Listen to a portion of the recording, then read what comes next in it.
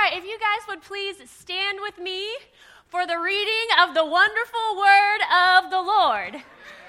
I hope my dad is listening online and heard that I got that right, because I have been practicing and I've been waiting a really long time to use that line. And so I hope that he is hearing that right now. But like we said in prayer time, Pastor and Dawn it's weird to call them that, my mom and dad, are on vacation, and they send their love and say that they miss you all and love you so much, and they're excited about getting some time away and being refreshed and ready to come back and do some awesome work for the Lord here. So this morning, our text is going to be Psalm 14, verse 2. So let's read that together. The Lord looks down from heaven on all mankind to see if there are any who understand, any who seek God.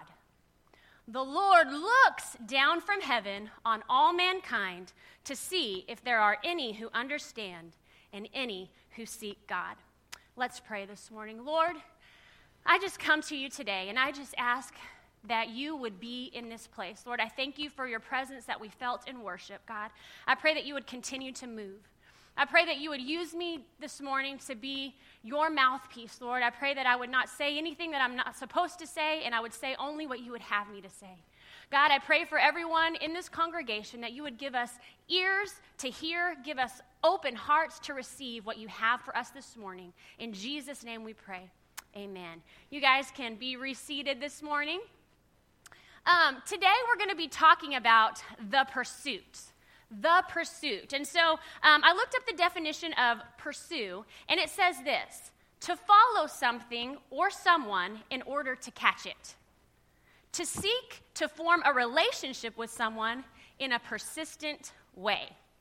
Now, a lot of you might not know, but my husband, Sean, and I, our anniversary will be 17 years on June 30th. So just in a couple weeks, we will have our 17-year anniversary, and that's exciting. I know we got married when I was 10, but I wouldn't suggest it, but it doesn't work for everybody, but for me it worked, right? Talking about our relationship and kind of thinking about this definition of to pursue, to follow someone or something in order to catch it, Sean, he was pretty good. I was not easy to catch. Let me just say that, okay? I didn't just, let him walk right up and be like, okay, yeah, I'm going to go for this. I made him work for it just a little bit. So we met when we were in Master's Commission. It's a discipleship training program, and we met there, and a few weeks into the program, we actually got put on a team together to minister at a children's conference. And so I was going to be leading worship for the children's conference, and Sean was my piano player. Did you guys know he plays the piano? So because of that, we had to, work together. We had to have some meetings, and we picked out songs, and then we'd have practices and stuff. So that's kind of how we got to know each other a little bit, and we met. That conference, I think, was in October. And we'd been in Master's Commission since August, so we had known each other since August, but October was kind of when we had our first little connection. Well, after that children's conference, somehow, everywhere I went, Sean seemed to be there. I mean, it was like I would be going out to the movies with a bunch of my friends. I didn't invite him. I didn't know he was going to be there, but I would show up, and there was Sean, big, happy, smiley Sean. And somehow he would just end up sitting right next to me. We would go out to eat, and I would be meeting some friends for dinner at a restaurant somewhere. I didn't invite him. I didn't know he was coming, but I would show up, and there was Sean, and usually sitting right across from me or right beside me. Somehow, throughout the day, all day, every day, Sean just seemed to be popping up everywhere. It was like I went from August to October barely seeing him. Then we do this conference together, and all of a sudden, this guy is everywhere. Why did I not notice him before? I wonder, why did I not notice him before? So that was okay with me, though. I thought he was a nice guy. We were friends. We enjoyed each other's company. We spent a lot of time together in groups and stuff like that. So Christmas break comes around, and I come home for Christmas. He goes to California for Christmas. And while I'm home, I get a package in the mail over Christmas break. And he sends me this. I used to collect lighthouses. I loved lighthouses. And so he sends me this lighthouse of Santa Cruz, kind of where the area he's from. I guess, I didn't know this at the time, but he drove to Santa Cruz. He went to the lighthouse. He bought the lighthouse. He actually even took a picture of himself like this out in front of the lighthouse. And he sent that. He made a card with it and sent that to me. And so, I'm just thinking, okay, yeah, we're cool. We're friends. I get home from Christmas. I get this gift, and I'm like, okay, well, yeah. So, my parents were kind of like, who is this guy? My friends were like, my friends started calling him Just a Friend. That was his name, Just a Friend, because they kept asking me, who is that guy? And I was like, he's just a friend. And they're like, oh, yeah, just a friend. Mm-hmm. And so they would call and ask me, so how's things going with Just a Friend? And so I get home from I'm kind of thinking, okay, obviously he's showing up everywhere that I am. He sends me this gift. He actually was picking me up from the airport when I got home from Christmas break. So he picks me up from the airport, and I'm a little awkward at this point because I had got the gift, and so I'm kind of starting to realize why he was showing up everywhere that I happened to be. And he takes me, and we go eat. I think it was at Denny's. And over Denny's, he just begins to pour out his heart and how much he likes me and how he just thinks I'm so incredible and he would love to have a relationship with me and take it further than just being friends. And I'm sitting across from him, and don't get me wrong, it wasn't that I didn't like him. I just was still in just a friend mode. And so I was kind of like, so he's pouring out his heart to me, and I just looked at him and I said, okay. That was it. I gave him nothing else. So the rest of the dinner was a little awkward. And then we go, and he drops me off and takes me home. Mind you, that's after Christmas, so that's January 1. I made him continue to pursue and follow me around all the way until February 8th without giving him a word of, but okay. At least I didn't say no, yuck, right? I just said okay. In my mind, I wasn't, like I said, it wasn't that I didn't like him. I just wanted to make sure that he was the right thing. I didn't want to make a dumb decision. I wanted to make sure it was right. And also, I wanted him to meet my parents, and they were coming in February. So poor Sean had to wait a while. So my parents came to a conference in February. They met Sean and kind of gave us the thumbs up, gave me the thumbs up. So on Valentine's Day, we had our first date, and I actually said more than okay to him. I told them, yes, I would like to date you, and here we are, 17 years later. Actually, it's 19 years later from that moment. And so why do I tell you this story? Because he was willing to pursue, right? I did not make it easy for him. He had to be on the pursuit. And I am thankfully today that he did not give up. So this morning, I want to talk about the pursuit. And the first thing I want to talk about the pursuit is, number one, God's pursuit of us. God's pursuit of us. You see, we serve a seeking, chasing, and pursuing God. All throughout the scripture, it reveals our God as a seeker. He's always looking for us. He's on a continual pursuit for our hearts. In Psalm 14:2, like our scripture said, it said, the Lord looks down from heaven. He's looking for us. He's seeking for us on all mankind to see if there are any who understand and any who seek God. In 2 Chronicles 16:9, it says, God is always on the alert, constantly on the lookout for people who are totally committed to him. But you know what? He didn't just stay up in heaven and seek us with his eyes. He actually came down to earth to continue his pursuit. In Luke 19:10, it says, for the Son of Man came to seek and save the lost. You see, all throughout Scripture, we see God, that he's on this quest. He's chasing, he's pursuing us. My mom, sorry for all those grandmas out there, but my mom is the best Grammy that ever lived. I'm telling you, her grandkids love and adore her. Sometimes I think Ellie likes her even better than me. And, her grandkids have always loved her. Until recently, she does have one grandchild that is not a big fan. My brother's newest little guy, he's 2 now, Easton, he is not a big fan of Grammy. He just doesn't really like her. Now, we know that the reason he doesn't like her is because every single Tuesday, my mom goes to Burleson, and she watches Easton for Chad and Amber so that they can go to church and get their work done. So to Easton, when Grammy comes, he knows Mama's leaving. And so that's kind of why he doesn't like her, but it's kind of funny because we like to kind of tease my mom about that fact because, she's always been the favorite. Everybody's always loved her. So it got so bad, in fact, that every single time my mom would go to visit or walk in Chad and Amber's door, Easton would see her, start screaming, run away, and hide under the table.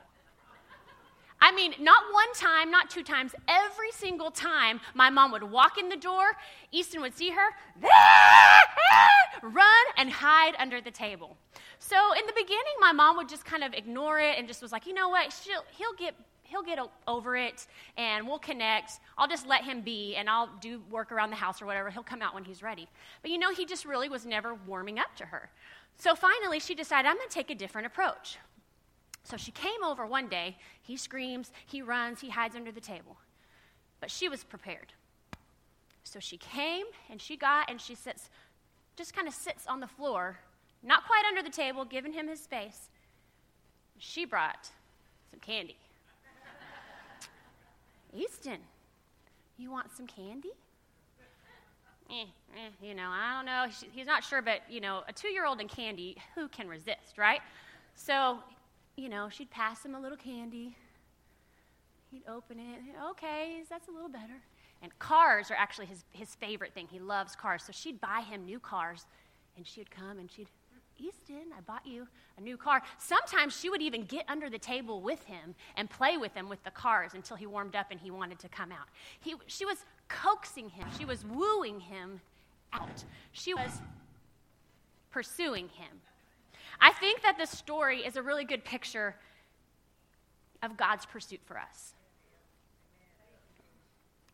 I want us to notice 2 things about God's pursuit for us. Number 1, his pursuit is patient. His pursuit is patient. My mom, she didn't just go over the table, grab him out and say, get out here, stop acting like a toot, No, she was patient. She let him get comfortable. She even got under the table with him if that was what he needed. God doesn't just show us patience. He actually is patience. He is patience. In 1 John 4:16, it says God is love. And 1 Corinthians 13:4 says love is patience. So that tells me that God equals patience. He said so himself when Moses went up to Mount Sinai and the Lord descended like a cloud and he proclaimed, I am the Lord God. I am merciful and very patient with my people. A couple weeks ago when Sean was speaking about the fruit of the Spirit and he was talking about patience, he taught us that in many translations, the word patience is actually translated as long-suffering, which is 2 Hebrew words that are put together. The first word, Hebrew word for long-suffering is arak, and that means long, patient, and slow. And the second word for that is af, and that means nostril, face, or anger. So basically, in other words, God waits a really long time before he gets all up in our face. You see, the Lord is patient in pursuit of us, not because we deserve his patience, but because it is who he is. Another reason why God is patient in his pursuit is because it's necessary for our salvation. It's necessary. In 2 Peter 3:9, it says, the Lord is not slow in keeping his promise, as some understand slowness. Instead, he is patient with you, not wanting anyone to perish, but everyone to come to repentance. And in 2 Peter 3:15, he says, bear in mind that our Lord's patience means salvation. Our Lord's patience means salvation. If he wasn't patient, we would all be done for. We would all be done for. But thankfully, he is patient, and that is why we are saved. In 1 Timothy chapter 1, verse 16, it says, this is Paul talking. I love this scripture. He says, here's a word you can take to heart and depend on. Jesus Christ came into the world to save sinners. I'm proof, public sinner number one, of someone who could never have made it apart from sheer mercy. And now he shows me off evidence of his endless patience to those who are right on the edge of trusting him forever. He's showing off in us his endless patience. God is patient in his pursuit of you. Those of you who have been saved, he waited on you. Aren't you glad he waited on you? You know what? There's others of you that might be in this room, and you have not given your life to Christ. Well, I want to tell you, he's patiently waiting on you as well. He's pursuing you even now through this message. He's speaking to your heart, and he wants you to know he's been looking for you. He wants you. And he's waiting for you to come out from under the table and enjoy the life that he has planned with you. Not only is God's pursuit of us a patient pursuit, but number two, his pursuit is personal. His pursuit is personal. Luke 15 tells Jesus is telling the parable of the lost sheep, and he says, suppose one of you has 100 sheep and loses one of them. Doesn't he leave the 99 in the open country and go after the lost sheep until he finds it? And when he finds it, he joyfully puts it on his shoulders and goes home. Then he calls his friends and neighbors together and says, rejoice with me, I have found my lost sheep.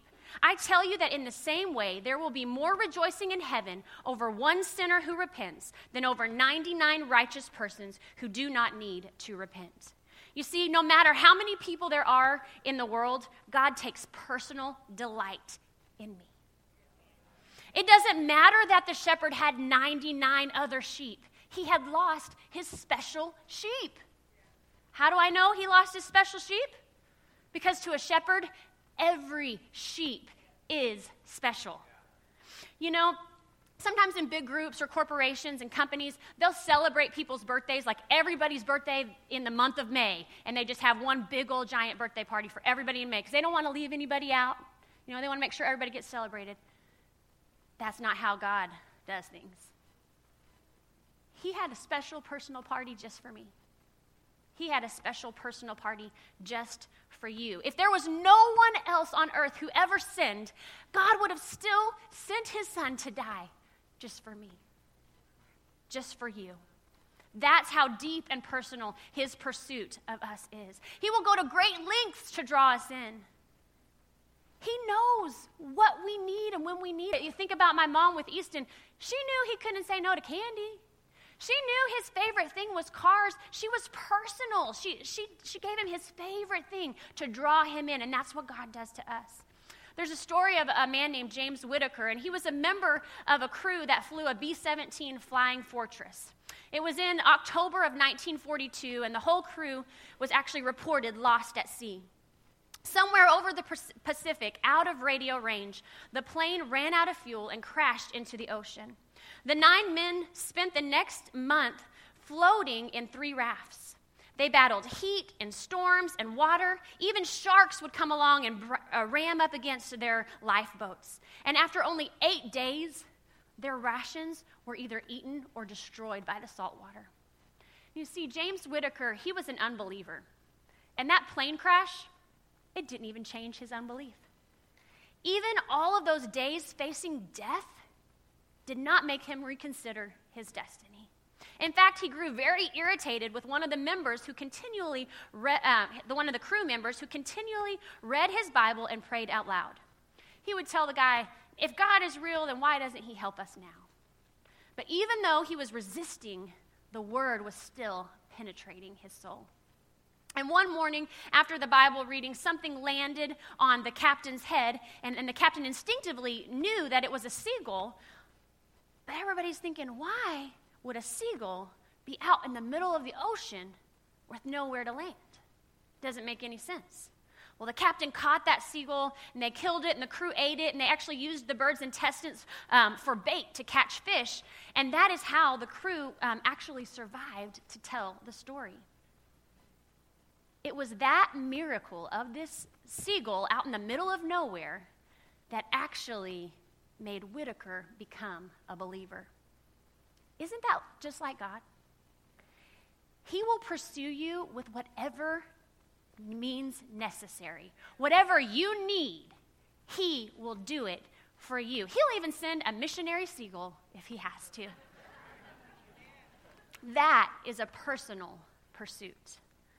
But let's just not talk this morning about God's pursuit of us, because that's real easy and that's exciting, and it's just awesome to feel so loved and so pursued by the Lord. But you know what? That's not enough. Number 2, we need to talk about our pursuit of God. Have you ever been in a relationship or a friendship where it was just kind of one-sided and you felt like you were always doing the one doing all the pursuing? You know, you put in the work. If you guys were going to hang out or do something, you had to plan it. You were the one who texted. You were the one who called. You put in all the effort. How many of you know that a relationship like that can get really old really quickly, right?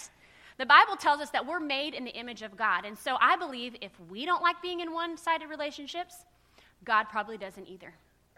I actually think God created us with this hole inside of us, this missing piece, so that we would have a desire to pursue and to seek him. Now, the problem is we try to pursue and fill that hole with all kinds of other different things that it's not designed for, but he put that there because he longs to be pursued by us. Why does God want us to pursue him? The same reason that we want to be pursued. He wants true fellowship with us, and true fellowship is two-way.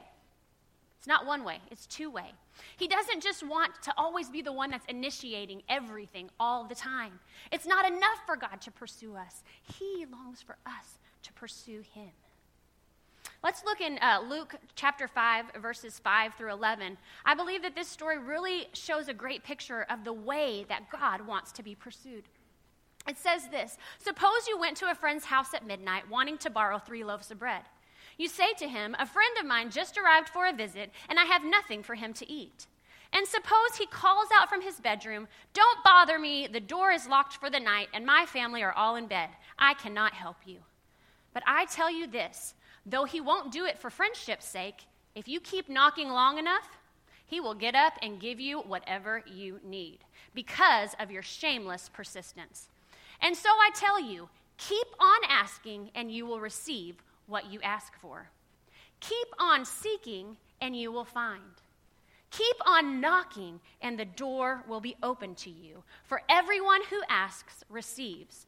For everyone who seeks finds. And to everyone who knocks, the door will be open." From this scripture, I want us to notice 2 ways that God wants to pursue him. Number 1, he wants us to pursue him actively. Actively. The definition for the word actively is in a deliberate and positive way, in an energetic or vigorous way. There is no room for Christians to be passive in our pursuit of God. There's no room for passiveness. The man in the scripture, he didn't just sit around and, wring his hands and worry, my friend's coming and I have no bread. He didn't just expect for some bread to fall from the sky. No. What did he do? He got up, he went over to his neighbor's house, and he asked. He got active. There was nothing passive about this man. He was active. If you read this scripture again, you will see that before any need is ever met or any promise is ever fulfilled, every single time it requires action. It says, ask, and you will receive. Seek, and you will find. Knock, and the door will open. All of these words are verbs. Now, I'm not an English teacher, but I do have a daughter who just finished 1st grade, and she told me that verbs are action words. And you know what? I think we need to be verbs for the Lord. We need to be verbs for the Lord. We need to be active in our pursuit of him, actively pursuing him. When I think about a woman in the Bible who actively pursued God, I think about the woman with the issue of blood. In Mark 5, it tells her story. It says, Jesus went with them, and all the people followed, crowding around him. A woman in the crowd had suffered for 12 years with constant bleeding. She had suffered a great deal from many doctors, and over the years she had spent everything she had to pay them, but had gotten no better.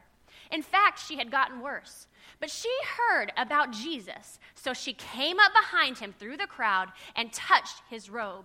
For she thought to herself, if I can just touch his robe, I will be healed. Immediately, the bleeding stopped, and she could feel in her body that she had been healed of her terrible condition. She actively pursued God for her healing. You know what? She found out where Jesus was going to be, and then she went there, okay? Then when she got there, she didn't just stand in the back of the crowd and say, oh, hopefully he'll come over here, hopefully. No. Then she pushed through the crowd to get as close as she could to him. And even that wasn't enough. You know what? Even as she's standing right next to him, right close to him, then she reaches out and grabs and touches him. There's those verbs again. Going, pushing, reaching. We need to do this in our own relationship, in our own pursuit of God. You need to find out where God's going to be, and you need to get there. You know what? I'm not on a high horse or whatever about coming to church, but God is in this place, and you need to get here. The scripture says that the Lord inhabits the praises of his people, and so you know what? Maybe you need to begin to praise more, because God will be there. Then once you get there, you need to push past distractions and laziness and fears and insecurity. Push past that stuff, and then finally reach out and touch him. Pursuit requires action on our part. But not only does God want us to pursue him actively, he wants us to pursue him relentlessly. Relentlessly. The definition for relentless is oppressively constant, incessant, persistent, continual, non-stop. It's not enough to just pursue God one time and then we're done. We don't just get to come and have our salvation experience and have him forgive us of our sins and then we walk away and we're good. We need to pursue him. What would have happened to the man in the story if he would have stopped after the first knock? Oh, no one answered. After he yelled out, no, like, go away. He still stayed. He was still persistent. If he hadn't done that, there would have been no bread for his friend, right? There would have been nothing for them to eat. When I think about relentless and I think about being persistent, I'm reminded of an old TV show that I used to watch when I was growing up. Do you guys remember the good old days of TGIF on Fridays? TGIF, it was like Friday nights from 6 to 9. It was all the good family, awesome TV shows. I missed those good old days. One of those shows was actually Family Matters, and that show was a funny show, and it was about a family, but then there was also this character in the show, and his name was Urkel. Anybody remember Urkel? Well, Urkel was a nerd. I mean, he had the big old glasses, the suspenders, his pants pulled up high. He was a nerd, and he had this laugh that he would do, and he would go, did I do that? And he was just the biggest nerd that you have ever seen in all of your life. And Laura was this other girl that was in the show, and he was in love with Laura. But, nerd boy, he don't have a chance because Laura is this beautiful, cool, popular girl. But, did he pursue? He was relentless in his pursuit of her. He was relentless. I remember one of the episodes, he was, again, telling her how much he loved her and asking her out, and she kind of just looked at him and said, there is a 1 in 5 bazillion jillion chances that I would ever go out with you. And he looked at her and he said, so you're saying there's a chance? And then I think he walked away and he said, I'm wearing you down, baby. I'm wearing you down. And that is the kind of pursuit that God wants us to have with him, persistent over and over and over again. We're wearing him down. So you're saying there's a chance. The scripture doesn't just tell us to ask. It actually says keep on asking. It doesn't just tell us to seek. It says keep on seeking. It doesn't just say knock. It says keep on knocking. Our pursuit of God is not one and done. We have to continually, relentlessly pursue him. Think about your closest earthly relationships. Most of us probably, those relationships, they don't happen overnight. they're strengthened because both of you made a decision to not give up on one another. You know what? No matter how busy your life gets, you're going to make that phone call. No matter how hard things get, you're going to forgive and you're going to continue to have that relationship. That's how closeness happens, when we're relentless. The same thing goes in our pursuit of God. And you know what? Your relationship and your pursuit of God is not always going to be easy. But when you decide to pursue the Lord with all of your heart, an attack might come your way, but God is asking you to be relentless. Don't give up. Continue to knock. Continue to seek. Try again and again and again. So God is asking us to be people who pursue him actively and relentlessly. And then this morning, finally, the third thing I want to talk about our pursuit is the promise of our pursuit. The promise of our pursuit. Let's continue the scripture that we read in Luke, and it says, "You fathers, if your children ask for a fish, do you give them a snake instead? Or if they ask for an egg, do you give them a scorpion? Of course not. So if your sinful people know how to give good gifts to your children, how much more will your heavenly Father give the Holy Spirit to those who ask him?" God is not asking you to pursue him for no reason. There's a reward involved. And the reward is him. The reward is him. When we pursue God, he promises that we will get him. You know, God is always, he's sending us good things and he's taking care of us, but he deserves more than just our attention. He actually deserves our affection. He doesn't just want us to listen to him, but he wants us to know him and to follow hard after him. And when we do that, when we pursue him, we reap some huge benefits. Let's look at the scriptures. The scripture tells us so many promises that come to those who pursue God. Jeremiah 29:13 says, "You will seek me and find me when you seek me with all your heart." Anybody looking for God this morning? You want to find him? He promises us if we seek him with all our heart, we get him. Psalm 9, verse 10 says, "Those who know your name trust in you, for you, Lord, have never forsaken those who seek you." Anybody feeling alone? God promises that if we seek him, we're never alone. He'll never forsake us. In 2 Chronicles 7:14, it says, "If my people who are called by my name will humble themselves and pray and seek my face and turn from their wicked ways, then I will hear from heaven and I will forgive their sin and heal their land." Anybody need forgiveness? Anybody need healing in this place? Here's the answer. If my people who are called by my name seek my face, if you pursue God, there is a reward for you. And then Matthew 6:33, it says, "Seek the kingdom of God above all else and live righteously, and he will give you everything you need." You have a need in this place? Anybody have a need in this place? I have the answer. Seek the kingdom above all else, and he will give you everything you need. If I could get the musicians to come and help me on the platform. You see, there is so much to gain when we choose to be a people that pursue God. I want us today to make a decision to actively and relentlessly pursue him. You know what? We need to ask him what he desires of us. We need to seek him out day after day after day. We need to knock on the door of opportunity until he opens the way to his will and to his presence. Never giving up on our pursuit. Our takeaway for today is this: God wants true fellowship with us. And true fellowship is two-way. You see, it's not enough for God to pursue us. He longs to be pursued. He longs to be pursued.